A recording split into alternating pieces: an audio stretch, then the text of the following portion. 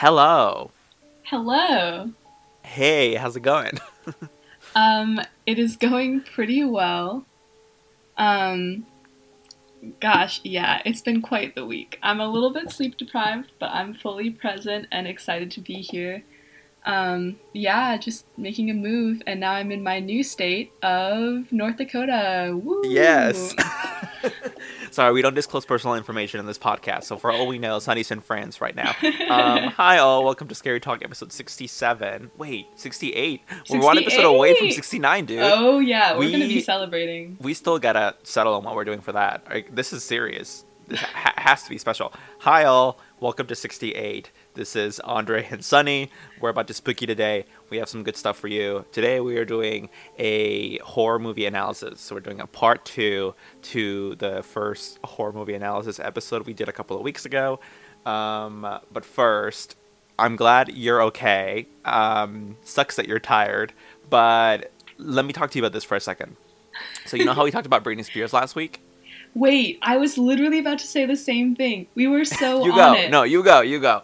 Well, just that we literally like gave a prophecy. Like we're talking about supernatural things that like social media blew up with Free Britney stuff this week, which was really cool. I know. Did we catalyze that? What like did we like send out the psychic energy to millions of people to suddenly care about this? Because I've seen so much stuff since we first talked about it. I don't know if we like caught it while it was still like like barely like growing from the bud or something. Like who knows? Yeah, yeah. But yeah, Psychic it's energy strong. I guess so. Yeah, I've seen a lot of stuff about that. I mean, I'm glad to see that because it's good to know people care about this because I think our queen is actually in a truly dire situation for real. Mm, Um, so yeah, just an update. Everyone, hashtag Free Britney. Look it up on Instagram. Look it up on Twitter. It's happening. It's blowing up. Be a part of it. yes. Yep. So, anyway, we don't have much updates for you guys this week personally because the world is in standstill and nothing is happening. So, Literally. beyond freeing Britney from her prison cell, we're just gonna give you horror movie analysis. So, if you're all ready to step into this, so are we. Let's do this. Sunny, would you like Yes. to start us off with one of the movies that you're talking about today? Oh, absolutely. So I'll go ahead and start off with a fan favorite and a personal favorite, Shutter Island. So this is more of like a psychological thriller, I would say, than pure horror. It's got a couple jump scares here and there. Mm-hmm. But it was released in 2010. It was directed by Martin Scorsese, who's really big. I don't think I pronounced his last I name think it's correctly. Martin Scorsese. God. Martin Scorsese's his evil twin brother. Martin Scorsese, I'll get that, who's a really big director and has done a lot of cool things from what I can gather. So, do you think I should go into a plot summary first? Would that be helpful? Yeah, also, who's in this movie? Okay, so it stars Leonardo DiCaprio. Um, let's see here. Who else is in this movie in terms of casting? It's Actually, I don't got remember anyone else in that movie. I mean, he is like definitely the main guy. Oh yeah, and the other guy who kind of stars with him is Mark Ruffalo, Oh, opposite okay. Ben Kingsley, big psychiatrist guy who famously played Gandhi because I think he's like a quarter Indian and white Oh, passing. But we yeah, don't yeah. talk about that. um, but yeah, so that was our cast there, a couple of hunks. And it kind of starts out on this huge ship, and you see Leonardo DiCaprio puking and looking into a mirror and saying, like, pull it together, Teddy. And he goes out and he's introduced to his new partner, and you find out that they're both U.S. Marshals and they're being sent to this island to investigate it. And you go through the movie and they're investigating what we soon come to name as Shutter Island. So Shutter Island is a mental health or a mental hospital for people who have done violent things specifically. And Hmm. as they go in, they meet Ben Kingsley, the head psychiatrist guy, who actually espouses surprisingly compassionate philosophy about his patients. He's the one saying, like, we're here to take care of them, we're here to rehabilitate them, and you find our main character, Teddy, who seems to be a pretty angry, hardcore guy. He's a war veteran. Teddy is kind of skeptical of that. So this psychiatrist, Ben Kingsley, is talking about, we have one patient here who murdered her 3 children. She drowned each of them. And so we're going to go talk to her we're going to go into her room because she's disappeared, actually, and we need you to find her. And then Teddy's like, I don't know, do we need to find her? Should we just, that's so terrible, He's got a very clear stance on these perpetrators of violent crimes, which is that, why are you just letting them off and trying to take care of them like this? They did terrible things. And he's flashing back, because he's a World War II veteran, to a Nazi camp, a Nazi death camp, where he went, and he basically went as part of the army, and it's slowly revealed that they lined up all of the officers who were Nazis against a fence, and then the U.S. soldiers essentially shot them, and he's quoted saying, that wasn't war, it was murder, and he clearly seems to feel a little bit of guilt about that. So it's this interesting parallel where he has gone and shot all these people who have done terrible, terrible, violent things, and he flashes back to seeing piles of bodies and stuff too. But now he's at this mental hospital with all these people who have done terrible things, who obviously are not being lined up against a fence and shot, despite having done terrible, arguably unforgivable crimes. Mm-hmm. So we have this interesting setup here, and the storyline gets more fascinating when you find out that the woman who's disappeared, that Teddy and his partner are looking for, as it turns out, her room was locked from the outside.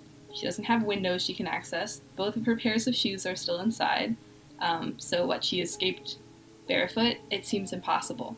And so they're investigating it, and a lot of spooky stuff happens. They interview a lot of the patients, and one of the patients, this is a really cool scene, is looking at Teddy and his partner, and she's describing Dr. Sheehan, who's apparently the missing patient's doctor. And as she looks at them, she's like, hey, can I get a glass of water? And while Teddy's partner is going to get it, she grabs Teddy's notebook, writes something in it, and hands it back to him.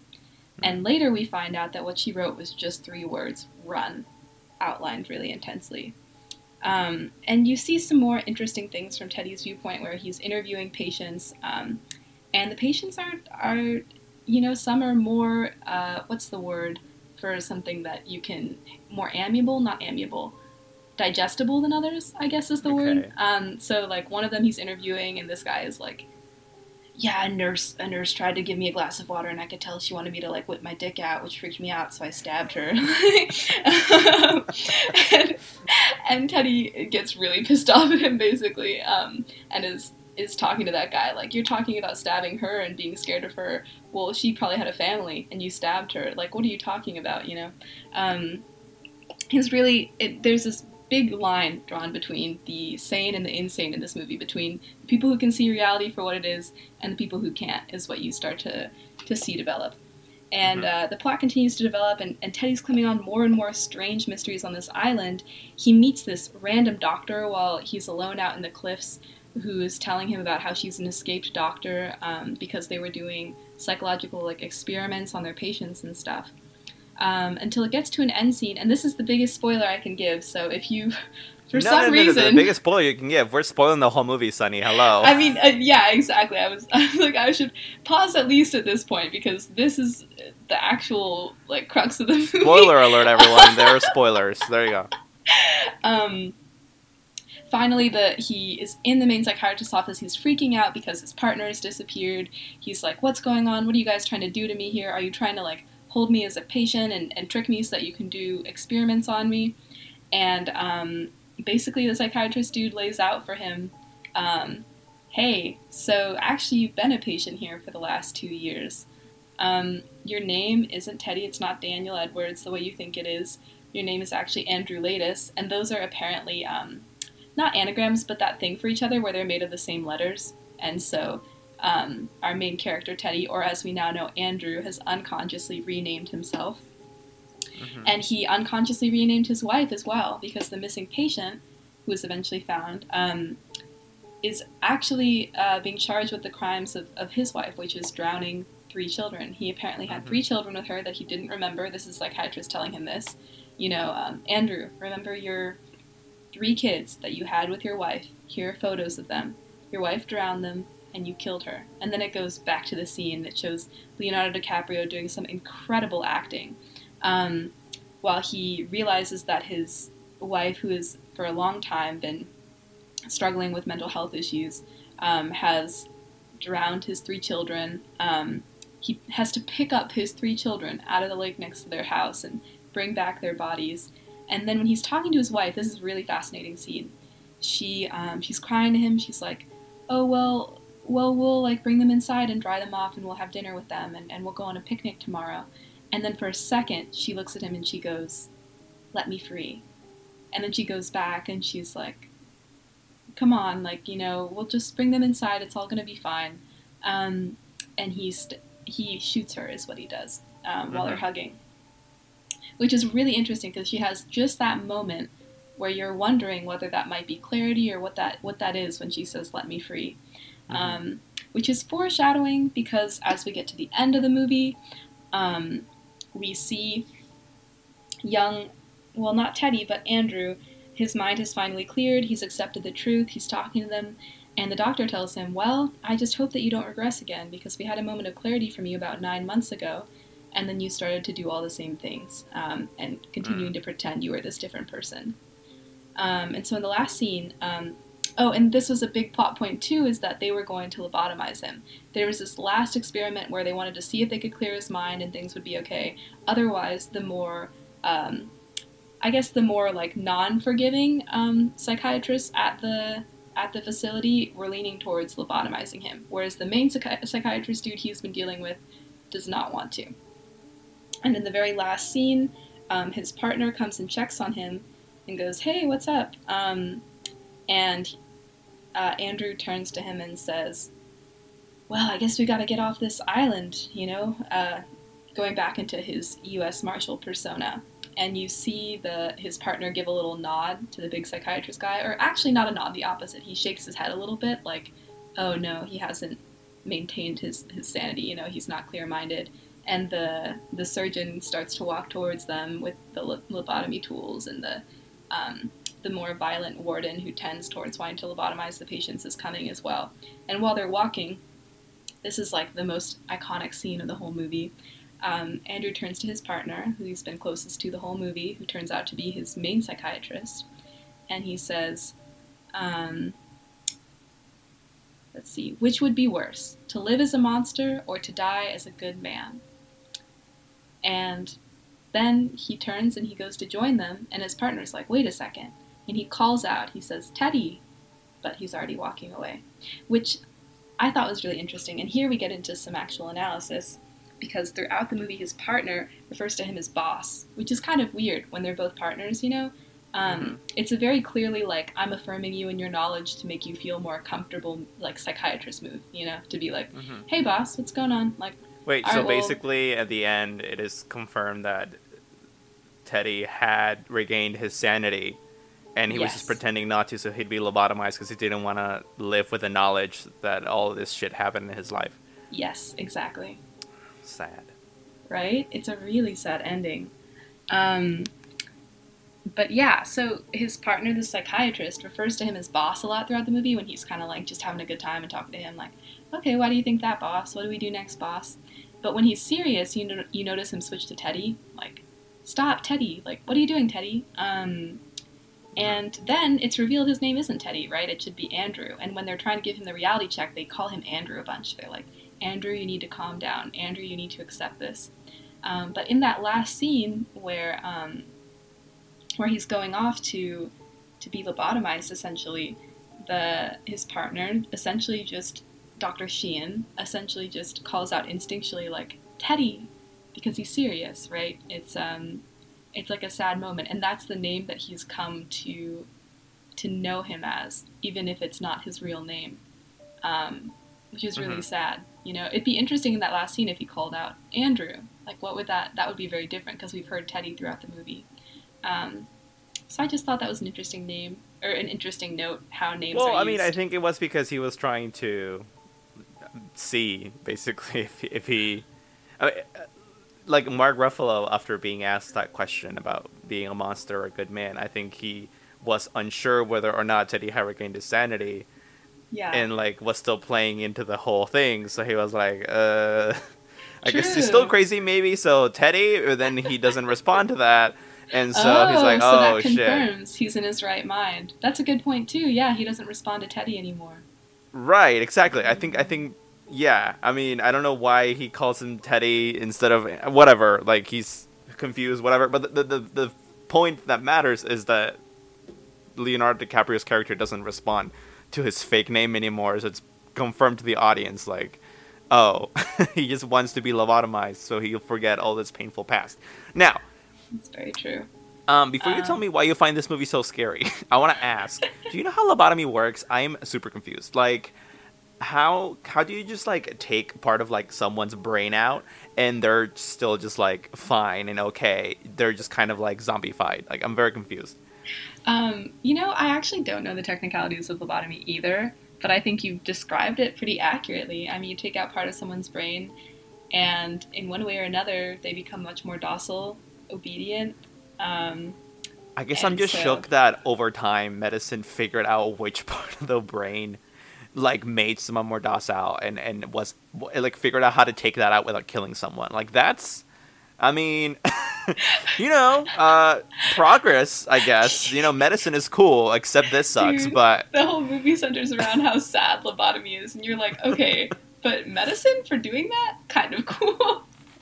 I mean, the alternative is, I guess, you have a bunch of. I mean, listen, I'm not pro lobotomy. I'm just saying, like, at the time, this is probably the best they could do, and it was definitely better than whatever the alternative was at the time, which could have been like, I don't know, killing them. Who knows? Anyway, continue. I mean, that is an interesting point. I think it's sad, though, that, I mean, our main guy, Teddy, I guess Andrew, didn't have, like, faith in himself to try and heal. And I think that's also the thing in the movie, is that it's just really sad the way it draws this line, like the insane versus the sane. I think that line is what puts people in such a down on themselves hard state of mind when they, like, struggle with mental health or, like, are struggling with one of these things. Suicide rates are much, much higher among schizophrenics than they are among, the portion of the population that hasn't been diagnosed with a mental illness. Mm-hmm. Do you think Martini Scorsese was trying to say, "Oh, well, a little crazy"? I don't know if he's from New York, but it just feels to me like he must be. Like, do you think that's what he was trying to say? We're just all a little crazy, and that's the message of my movie. I mean, I might hope, but I did. I did have some more. Yeah, just I had a lot of thoughts about this in terms of. Were you done with what you were bringing up, though? Yeah, go ahead. Okay. So you asked, why I find this movie so crazy, and it is absolutely this idea or not so crazy, so scary. And it's absolutely this idea, right at the beginning, a really good quote from Teddy when they walk into the asylum. The officers are instructing them, like, you can't go into this ward, you can't do this thing, we're going to need your firearms, da-da-da. And Teddy's like, you're acting like insanity is catching. Which is a really poignant line, because you realize at the end that Teddy has not struggled with this stuff his whole life. It only happened after his wife had killed his children, right? He comes home, he's in his right mind, he's like, hey honey, like, how's it going? And when he goes out into the back, he discovers that she's killed their 3 children. He kills her because I think that he just sees it as the only thing he can do, and she almost asks him to. And then proceeds to go through this entire saga of hallucinating for 2 years, essentially, so that he doesn't have to face his guilt.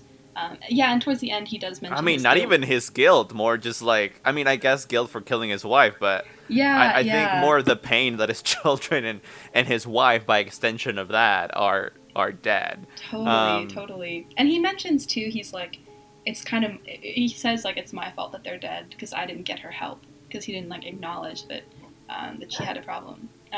Well, I mean, if he feels like that falls completely on him, then yeah, I guess it is guilt. Yeah. I mean, it's a mix for sure, but I do. So in a way, insanity caught, right? It was his wife who was originally struggling, and then after everything that he's gone through, he now has to face that he also is not totally in his right mind, right? Mm-hmm. And that's really, really scary. You know, when you see a crazy person, well, crazy person is such a, it's definitely not the right language I should be using. But when you see We get someone it though. I mean, who's yeah. struggling a lot, and especially someone who's just struggling to interpret their environment the way you would hope, right? Someone hearing voices, or someone who is Mm-hmm. overly paranoid and doesn't see that the people around them mean well, things like that, where they're not even totally in touch with like reality or what's going on. When you extend that and you say, well, I suppose that could happen to me, it becomes much more scary versus when you draw this line and you say, well, I'm sane and that's never going to happen to me, you know? Yeah. And I think that's what gives the movie a little bit more spook. I mean, it's almost like a like a "Are we living in a simulation?" kind of feeling, right? Because at the end of the movie, you realize like, oh, this guy was crazy all along. He's been hallucinating the past 2 years of his life, and you almost have to turn around to yourself and be like, oh my god, am I at Shutter Island? Exactly. It forces empathy exactly where you don't want to feel it. Right. um, yeah, exactly. It's really interesting, and I think the other interesting theme of the movie that I brought up with this Nazi Germany parallel is like, how do you forgive the unforgivable? You know, if Teddy were Mm-hmm. at a place where he were better able to, and I say Teddy, it's so funny because that's just the name he has throughout the movie. If Mm-hmm. he were able to forgive himself in some way, or to come to peace, and realize, looking at all these other patients, like, oh, I suppose I could have some forgiveness for them because they weren't in the right mind and didn't know what they're doing, and now they're seeking help. Um, I feel like it would be much, much easier on him than when he has these really hardcore, when he's not able to forgive these kinds of offenses, which is super understandable, but it makes it a lot harder for him knowing that he's done something like that. Yeah, I mean, I think if anything that factors into his final decision to get lobotomized, right? Because he's like, well, I mean, it's kind of like a it's kind of like a soft version of killing yourself almost, right? Because Mm-hmm. you're no longer the same person after the procedure. So Mm-hmm. he's like, I killed all these people for doing all these heinous things. I guess I have to do the same thing to myself now because otherwise that'd be hypocritical. And since he can't forgive himself, Mm. he's like, it's my turn. That's a good point too, with the hypocritical idea of him having killed all these people, and it's my turn. That's whoa. Okay, Andre, spot on analysis I there. watched the movie, honey. No, I actually I remember I watched that movie, and a couple months later I saw like the book at a Barnes and Noble, and I was like, I'm gonna read that. And the book, as most books are when they're like translated into a movie, the book has more depth to it. Also, just like a longer, more detailed plot. But for the most part, I thought the movie did it justice pretty well. So I Wow. like the movie a lot. Wow, Andre approved. I also like the movie a lot.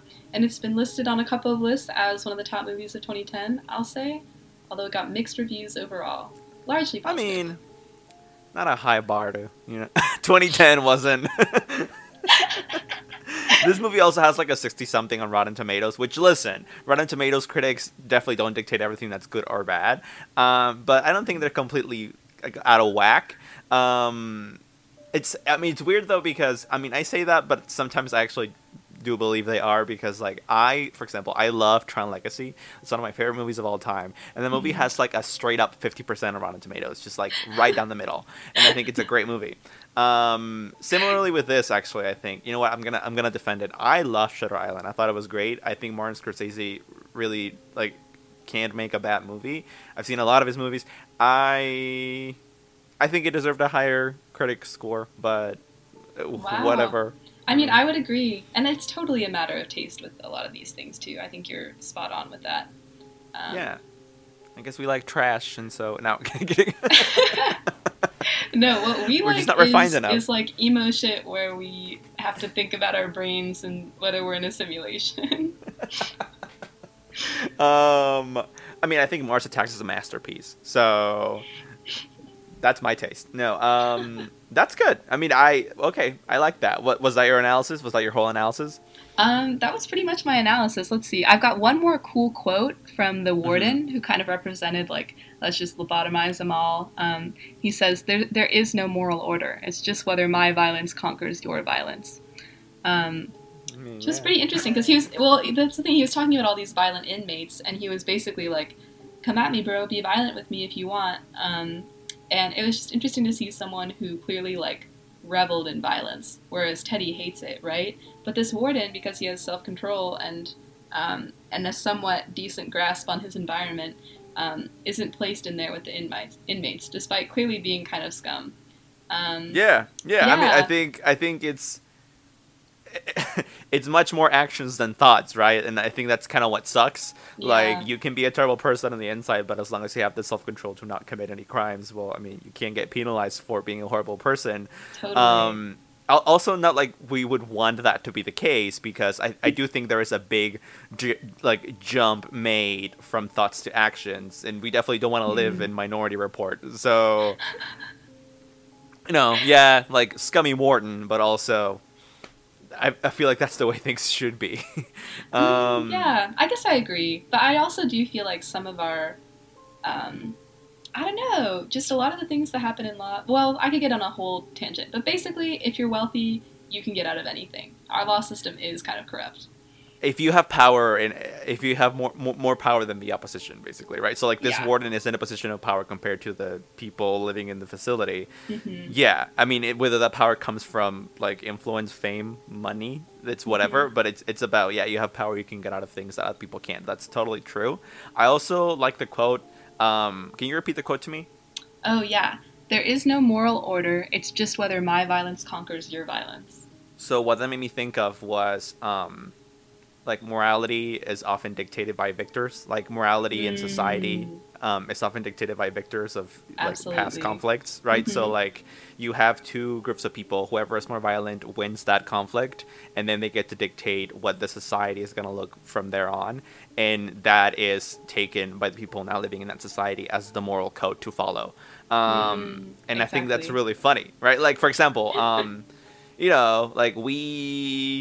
like we kill a bunch of animals in the West and we eat them, Hmm. and I guess so does the rest of the world. But for example, like India will do Hmm. that, except what, like cows and Hmm. pigs. Hmm. So why why is that moral code different than ours? Well, because that was dictated by people that lived there a long time ago that must have like taken that space and started to live in it from potentially other people who were there before. What I'm saying is, like, if there were other people there and they came, and whoever they are, like, you know what I'm trying to say?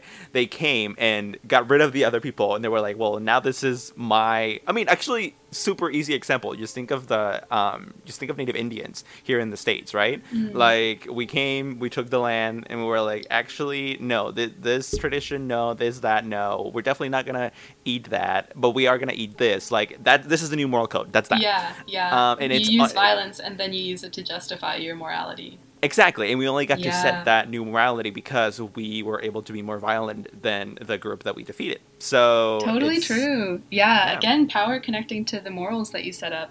Um, yeah, pretty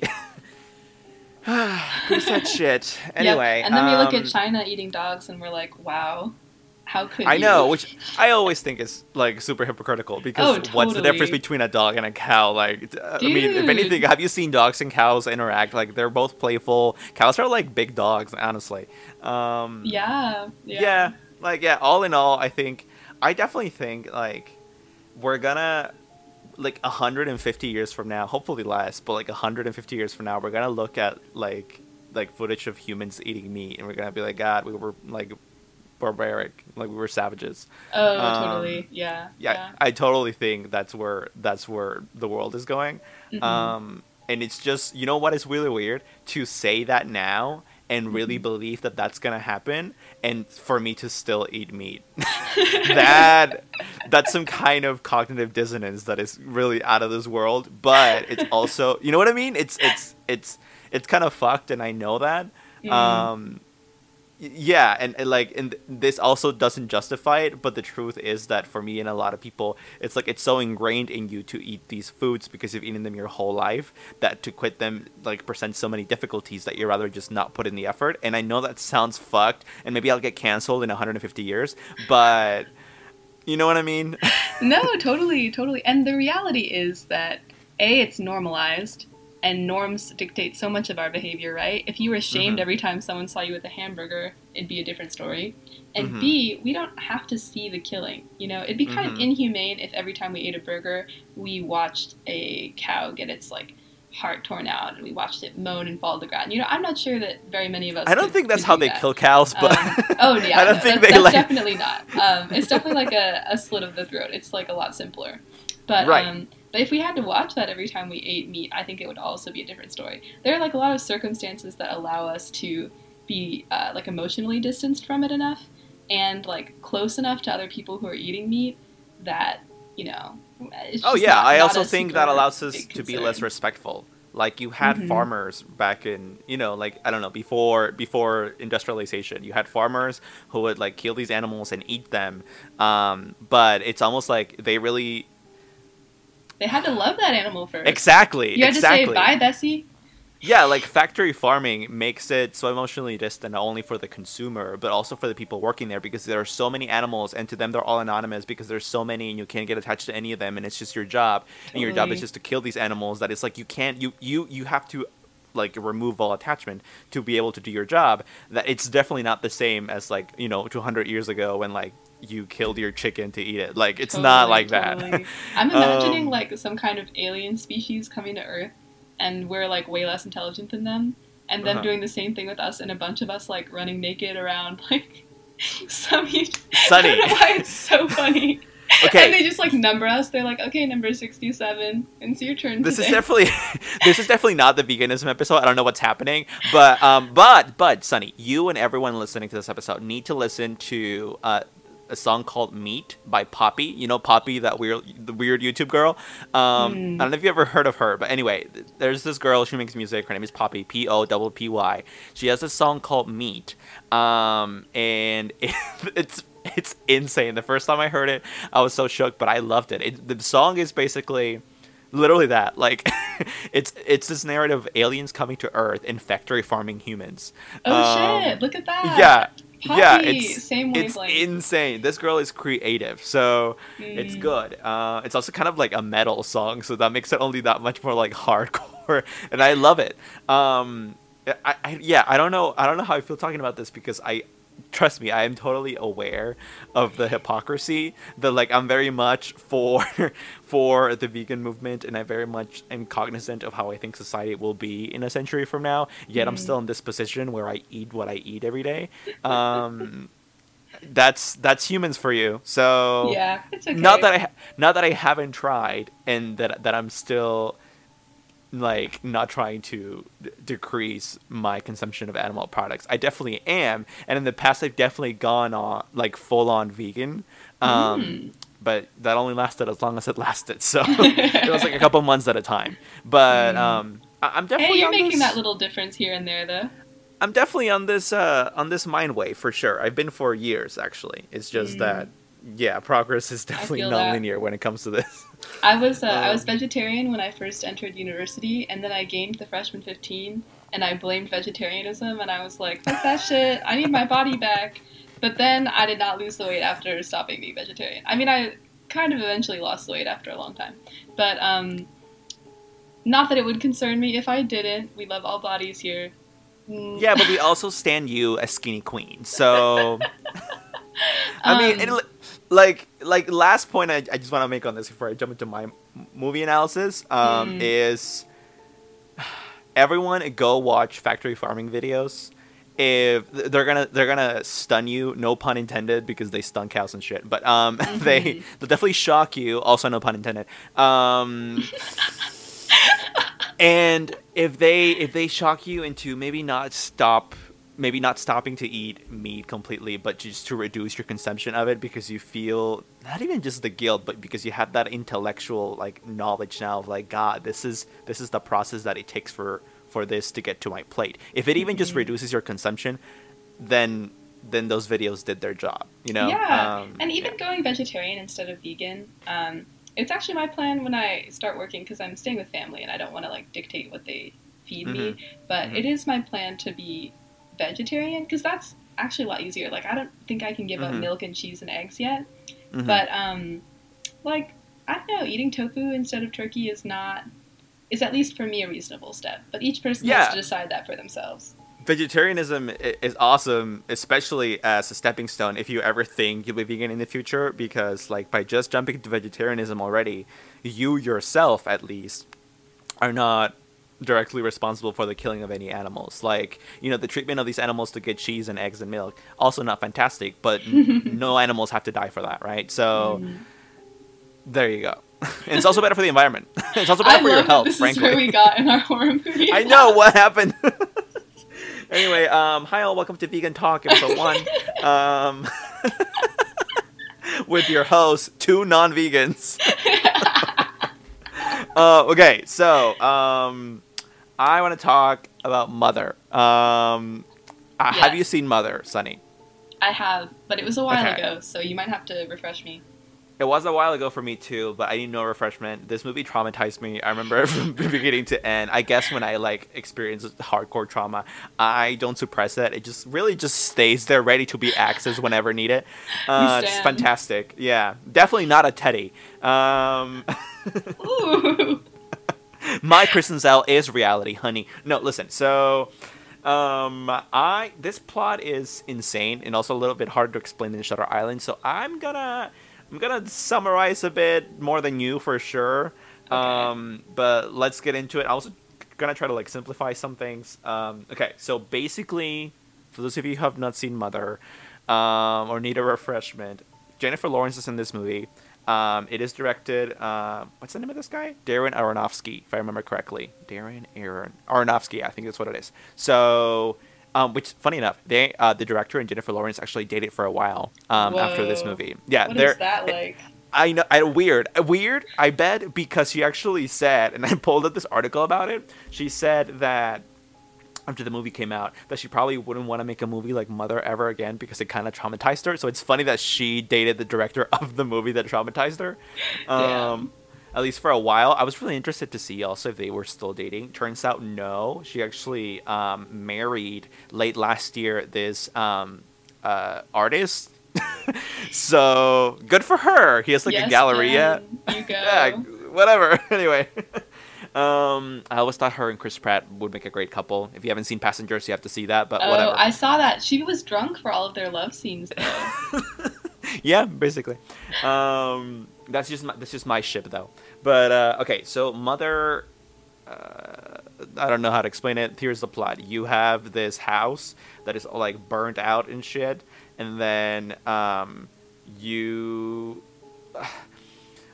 like at the beginning of the movie is this shot of this burned out house in the middle of nowhere, in the middle of this like beautiful field, I guess, and you see the house be slowly like recreated from burned ashes and remains to a normal looking house, and then you go into a Mhm. bedroom and the camera focuses on Jennifer Lawrence on the bed, and she wakes up and she's like him or whatever. Yeah, she calls her lover him the whole movie. So that already should be a clue that this movie is a biblical like allegory. Mhm. So she's like him, and then him comes into the room, and him is Jennifer Lawrence's like husband, and he's a writer, and right now he's experiencing writer's block, and so um and he describes Jennifer Lawrence as like his muse and whatever. So they live in this house. Great. So one day, a stranger referred to as Man turns up at the house asking for a room, and he claims to be a local doctor. And then him agrees to like house him in the house. Mhm. He's like, sure, okay. And then woman comes, a woman named Woman, who is a man's wife. Darren Aronofsky really said art. So he made this movie. Um, and then okay, so now you have these two guests that came out of nowhere. Great. Then you have man and woman accidentally shatter this like crystal object that is in him's like writing room, which he had forbidden anyone to touch. And so Mm. Mother kicks them out and him like boards up his study room. And but before men and women can leave, their two sons arrive and fight over their father's will. This movie. Okay, yeah, okay. When you watch, I don't know if you remember, Sunny. You enter this movie theater and you have to watch this movie like you are on.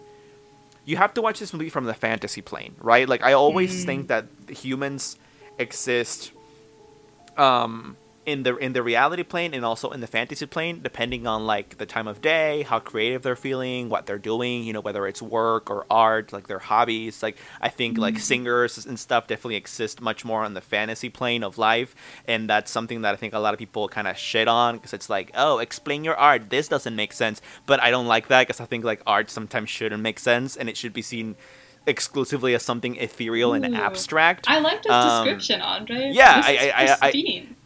I don't like people that are. I don't like people that always insist on living in their reality plane because they think that that somehow puts them on some kind of like a high horse because it's like I am. Totally. It's like no, if anything, you are depriving yourself from this other facet of human life, which is just experiencing the abstract as abstract in itself, and that's that. There's no explanation behind it. I think that's good for humans to do every now and then because it gets your creative juices flowing and you don't just end up this like zombie. So anyway, I think artists exist mostly there. I think the rest of us exist mostly in the reality plane, but we try to escape to the fantasy plane, particularly with the art that these artists make for us.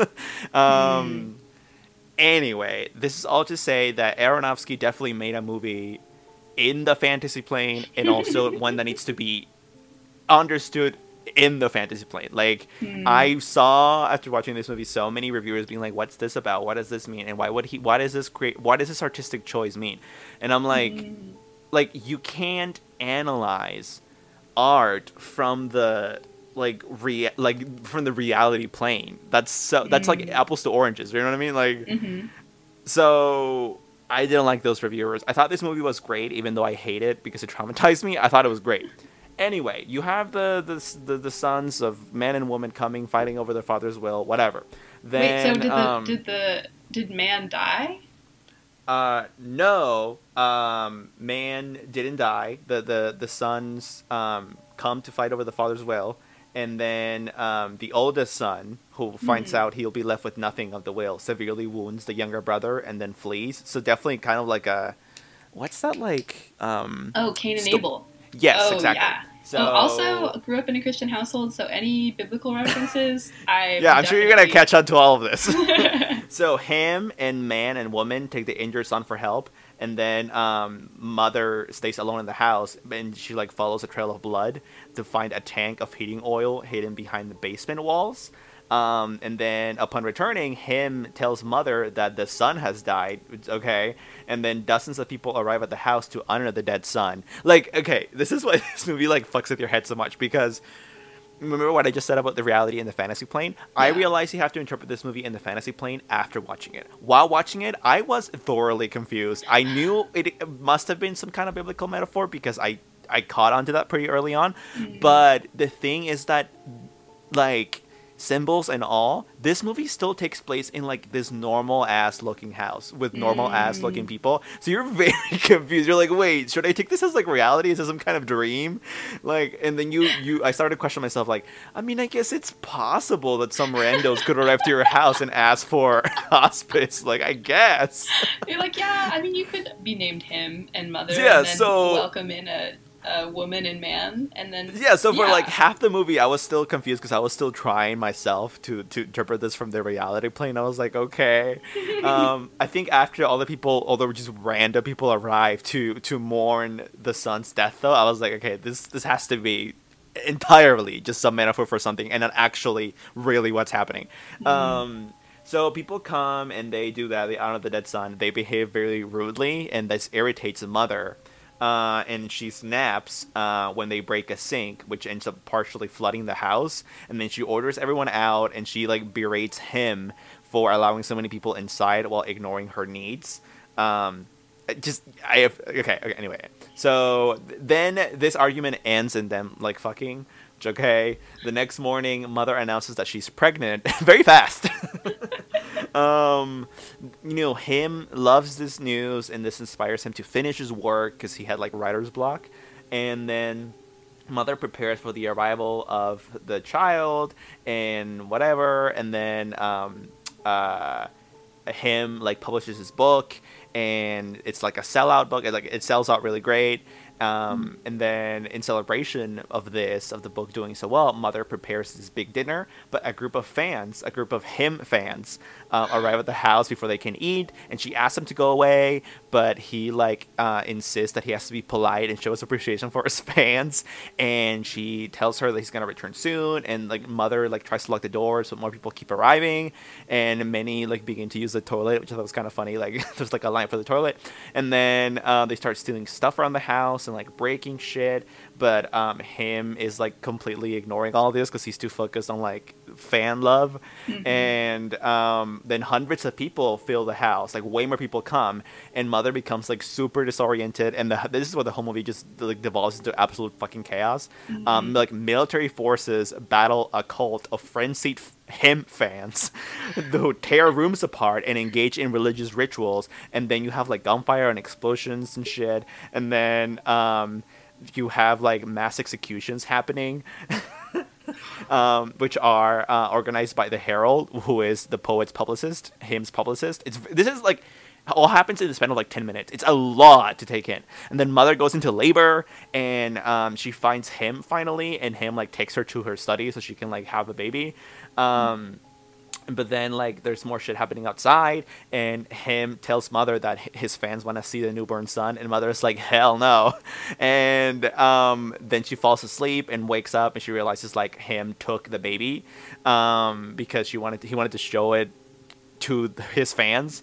And she goes outside, sees the crowd like hanging out with the baby, but they're like passing the baby around wildly, and then like the baby's neck ends up being snapped. The mother's like, oh my fucking god. And then she like waits into the crowd, and she sees that people are eating her son's mutilated corpse. So lit. That's the part that to me was like, one, this movie jumped the shark, but I'm still very invested, and two, like traumatized me. So then she's like obviously super angry, and she calls everyone murderers and stabs them and shit, and then they turn on her and they beat her up, and they strangle her until him comes, and he implores mother to forgive them, but she escapes and makes her way to the basement oil tank and punctures it with a pipe wrench, the oil tank that she had seen earlier. And so she punctures that with a pipe wrench, and then despite him being like, no, don't do it, she like sets the oil on fire, and everything explodes, destroys the crowd, the house, everyone, the environment. Of course, her and him survive. She's completely burned and terrible, while him is like completely unscathed. And then he asks her for love, and she agrees. And then he tears open her chest and removes her heart. And as he crushes the heart with his hands, a new crystal object is revealed. So the crystal object that woman had accidentally broken earlier in the movie, that man and woman had broken accidentally, this like crystal like kind of pendant that him had in his study. Now there's a new one, and it's revealed to be just like mother's crystallized heart. And then him places it on this pedestal, and once again the house is transformed into this like burnout shell of a home, into this like beautiful home. And in bed, a new mother appears. It was like not played by Jennifer Lawrence. It's like some other woman, and wakes up, and she's like, "Him, where are you?" And then the movie ends. So it's like, did you catch all of that? It's a lot. So, and I try to summarize, mind you, but I needed to like hit every beat of that, because every beat of that represents some part of the biblical metaphor that Aronofsky was trying to go for this movie, right? So, okay. Basically, to dissect this pretty quickly, mother is Mother Earth. Men and women are men and women. Him is God. The people, the crowd doing shit are people. And they're like zealous because when they're presented with the baby, okay, so it's very confusing, right? Because like you think that baby is Jesus Christ, but according to some like analysis that I saw, and also just my own thoughts, I don't think that actually is supposed to represent that. I think it's just supposed to represent the gift of life and environment and like nature that Mother Earth gives to humans, and we like abuse it and tear it apart and cannibalize it and eat it, and then shit on it. And so and so that, I think that's what that is. Then when like Mother Earth is basically trying to escape her house slash save her house by killing everyone with like the oil tank, she's just trying to stop getting abused basically, which is a very like it's very understandable. And so she kills everyone, but in doing so she herself ends up harmed, and it's just so heart-wrenching that like then him will approach Mother Earth and be like, okay, but now that I've taken everything from you, I still want you to give me one more thing, love. And so she says yes, because she's so, she gives it all, I guess. And she gives him, it's very confusing, because it's like, okay, so does him really represent God? But whatever. She gives him her heart, and even that's torn out of her, and it's like, then everything is recycled and renewed, but old Mother Earth is just completely, like forgotten and means nothing, and she gave everything and now she means nothing. Totally. The allegory isn't very clear, because there are, again, things that kind of contradict each other and that aren't very clear, and even looking it up online you can't really understand all of this. You'd have to ask Aronofsky himself. But regardless of what him represents, like God or not, the focus, I think, for me is more on Mother Earth, and Mother is undoubtedly that character. There's no way that's definitely what she represents. There's no way it means anything else. So it doesn't matter really what you have. Go ahead. Okay. I have thoughts, but first of all, I definitely think his source material was The Giving Tree. Okay. Do you know that book? Yeah. I just think this is adult Giving Tree. But okay. I don't want to interrupt because you seemed like you were on a roll. Do you have more? No, go ahead. Okay. I do feel like I could see this being, because you know how in the idea of like the Trinity with, God and Jesus and the Holy Spirit, there's not necessarily like a woman implied there, or like a feminine presence, I guess. So you can think about like the idea of Jesus being God's son, and then him being like the ultimate sacrifice who's like placed on the cross and whatnot. Like, what if Jesus had a mom, which he kind of does in the form of Mary, and I think that's why Mary gets a lot of hype. But what if he had like a God mom, and would she let male God like just destroy their son for humans who kind of suck anyway? I guess like just the idea of love for the ones that are close to you versus love for like humanity as a whole, even though humanity kind of sucks. But I just think it's an interesting take on it, and thinking about like a mother's love. Like, I feel like most mothers would save their own baby over, a decent amount of people that they don't know. I mean, yeah, but I just think that the fact that the movie keeps the characters' names and the plot so incredibly just bizarre and abstract makes me think that this must be about Mother Earth. And specifically, like, okay, hot take. I think Mother is, like, climate change viewed from Mother Earth's perspective. Like, I think that's the story, basically. Or at least politically, that's what Aronofsky was trying to put out. I mean, and how could that... I especially think that's true just because of the times, right? Like, I mean, this movie was made in recent times. Like, I think it's very poignant. I definitely think he drew inspiration from The Giving Tree. Because I said that as a joke, but I love that you... No, for real, though, for real. Like, yeah, like, okay, yeah, it's a children's book, but it, it's like really the way that humanity like, keeps taking and taking... Yeah. Like, I think it's very... I mean, I don't know if he, like, drew from that consciously or not, but whatever. I definitely see inspiration there. Yeah. Yeah. Like, I don't have all the answers. This movie is very confusing, but I definitely think it is about Mother Earth being abused, and more in more modern terms, specifically through climate change. I don't see how it could be about anything else. Yeah. Good ass movie though. I definitely recommend it. I definitely recommend for everyone to watch it once, and that's it, because you're gonna hate it afterwards. But I think it's definitely something to be experienced. Yeah, the ending with this cycle too is very interesting. That he uses a different actor to be Mother the next time. That's really interesting, because in cyclical things, you would expect it to just be a regenerated Jennifer Lawrence. But I think that possibly the point there too is that we're on this search for a new planet that can sustain life. Like, I feel like that's a big thing going on, and people are like very excited.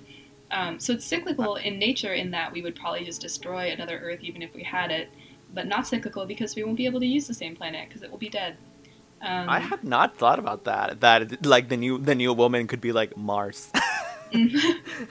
That is, yeah. I mean, it would make sense why it's a different actress. Something I also want to point out is Aronofsky seems to really love the Bible because he also made the movies Noah and Pi. Yeah, so he loves like drawing for biblical stories and like religious symbolism. Yeah, so he definitely loves that. I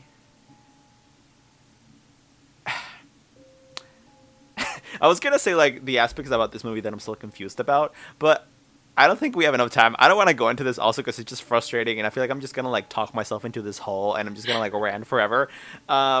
Point is, there's still some things about this movie that I don't understand, read as I might. But everyone, stop littering. That's the episode. Go vegan and stop littering. Go vegan and stop littering. Welcome to Earth. Oh my god. Dude, we have Earth Talk, Vegan Talk, Psych Talk, and Scary Talk. We're so prolific. We really are. The amount of things that we cover in this horror podcast. I know.